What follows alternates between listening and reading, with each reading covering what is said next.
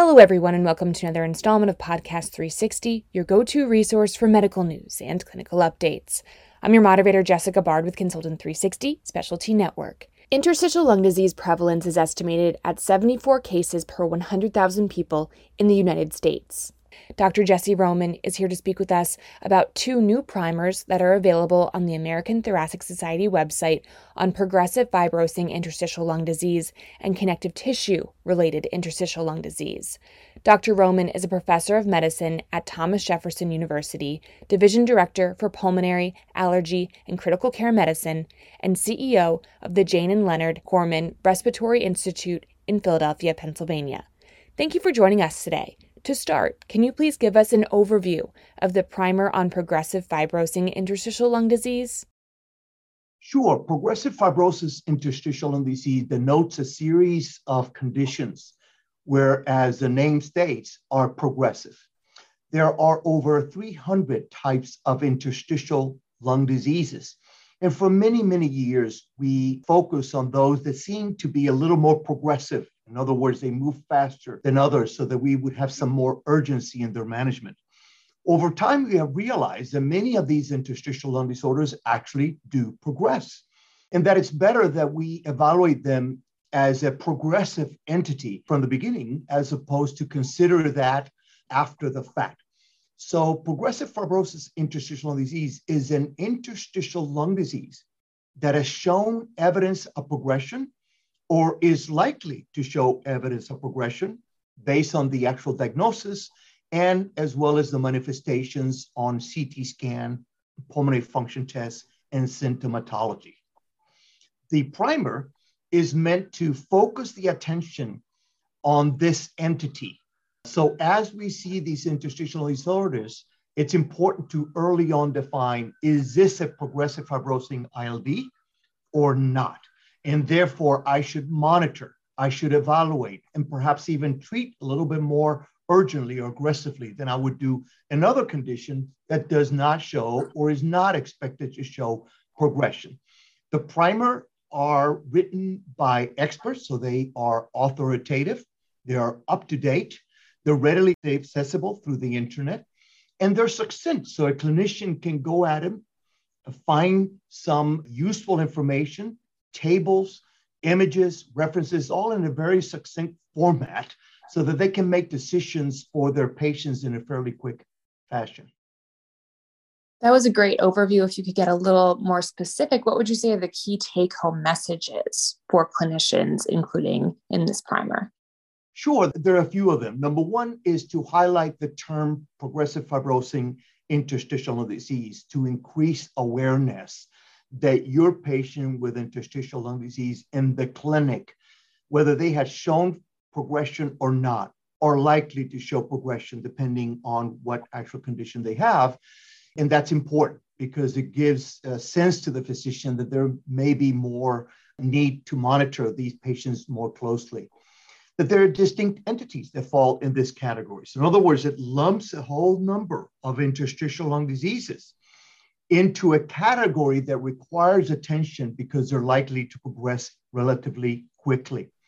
So you may see a patient with interstitial lung disease and you may downplay what's happening when in fact they have a diagnosis like idiopathic pulmonary fibrosis, which we all know it's progressive. And therefore, by looking at it in a different way, we may evaluate them, monitor them, and treat them a little bit differently. And there are some strategies to monitor these patients, to evaluate them, and for treatment that are very well described and summarized in these primers. Can you please give us an overview of the connective tissue-related interstitial lung disease primer? Sure. This is another primer that addresses a very important area. And in fact, in my practice, is probably the second most common type of interstitial lung disease I see. And it relates to the connective tissue-related disorders. These are conditions typically seen by a rheumatologist, and they typically are seen by inflammation and joint disorders, among many other manifestations. Well, it turns out that these conditions may also present with interstitial lung disease. So in contrast to idiopathic pulmonary fibrosis and related disorders where we don't know the cause, in this case, the interstitial lung disease is linked to a systemic inflammatory disorder, such as a rheumatologic condition. Examples are rheumatoid arthritis, scleroderma, Sjogren's syndrome, dermatomyositis. So all of these conditions may present to the pulmonologist first as interstitial lung disease, and we're not careful, we may miss the fact they're actually related to a connective tissue disorder. Or they may present first to rheumatologists, and they might miss the fact that there's also lung involvement. And without paying attention to those, you may miss an opportunity to treat, to delay progression perhaps, or delay worse manifestations. So in a sense, many of these conditions are progressive fibrosing interstitial lung diseases, like we just discussed, but they're related to connective tissue or rheumatologic disorders. And similar to the question that we asked earlier, what are the key take-home messages for clinicians included in this primer? So the key messages are, number one, to keep an eye out for patients with interstitial lung disease that may or may not have a connective tissue disorder. And that requires detective work, that requires certain testing to ensure that we're not missing a patient with rheumatologic disorder. Here, I want to emphasize the multidisciplinary collaboration and the evaluation of these patients with rheumatology, for example. You may have cases with IPAF, which is interstitial pneumonia with autoimmune features. That means they seem to have some kind of immune disorder, but they don't quite fit a rheumatologic disorder yet, but we have to follow them. So the primary key points are awareness about the situation, that the fact that they don't have obvious connective tissue disorder signs does not mean the ILD is not related to a rheumatologic condition, and that they should be evaluated thoroughly and managed distinctly, because these disorders have a very distinct way in which they're managed compared to the other more idiopathic sets of interstitial lung disorders. And those are the items that these primers home into. What would you say is next for research in these areas? Well, it's important, in addition to increasing awareness and to helping clinicians identify these patients early, is to understand better the biology. Why is this happening? We do have a lot of concepts. There's been a lot of research done over the past several decades in animal models and in cells and even in humans, but we still do not have a great understanding of all the cellular mechanisms that drive scarring of the lung, which is what pulmonary fibrosis is all about. Better understanding of the genetics is an area of research. The animal models that we have do not greatly resemble human disease. They're animal models, they're not humans. And so it's not easy to speculate or to make decisions about treatment and mechanisms of action in a model as opposed to a human. Some better models will be helpful. Early diagnosis and better management is important. How to identify these patients earlier? Are there ways to identify these patients very early by imaging, for example, using artificial intelligence? That's just one example of the many areas of investigation. And of course, new treatments. The treatments that we have available, for the most part, delay progression, but they do not cure. They do not reverse fibrotic changes in the lung and the scarring. And so we have a long way to go to understand how to better manage these patients. The primers are there to highlight these areas, to encourage individuals to think about them thoroughly and think about gaps in knowledge and what other areas of research we need to investigate. Now, you're also the lead editor on an HP primer coming soon. What can clinicians expect to see included in that? I'm glad you asked.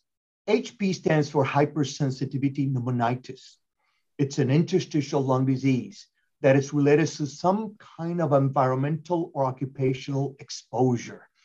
These patients are interesting because they also can show a progressive phenotype, such as progressive fibrosing interstitial lung disorders, such as idiopathic pulmonary fibrosis. And their manifestations can be very similar to those conditions. So it might be very difficult to distinguish an entity like hypersensitivity pneumonitis from an entity that is idiopathic. That is crucial because one of the best ways to begin the management of these patients with HP is to isolate them from the entity that is actually driving the fibrotic process in their lung. And so what this primer will do is to expertly summarize the condition, evaluate the epidemiology, provide some examples of the imaging and physiology, and how to monitor these patients, evaluate them, and treat them, which could be very different than the other treatments described in the other two primers. I will tell you that one of the most interesting things that we've identified over the past decade or so is that many patients labeled as one kind of interstitial lung disease later on are reclassified as hypersensitivity pneumonitis when an actual culprit is identified. I think doing that earlier, because we're aware of this possibility, is an important goal of this primer. Well, thank you so much for your time today, Dr. Roman. Is there anything else that you'd like to add? Well, I think the ATS, the American Thoracic Society, is very interested in continuing to educate its membership and others about this and other conditions. I think you should expect to see more primers over time. There are many, many clinical entities that require much investment and effort to help clinicians in dealing with them, much research as well. And I think these primers will help us move in that direction. So I hope your audience keeps an eye open for future primers that will be equally useful, I'm sure.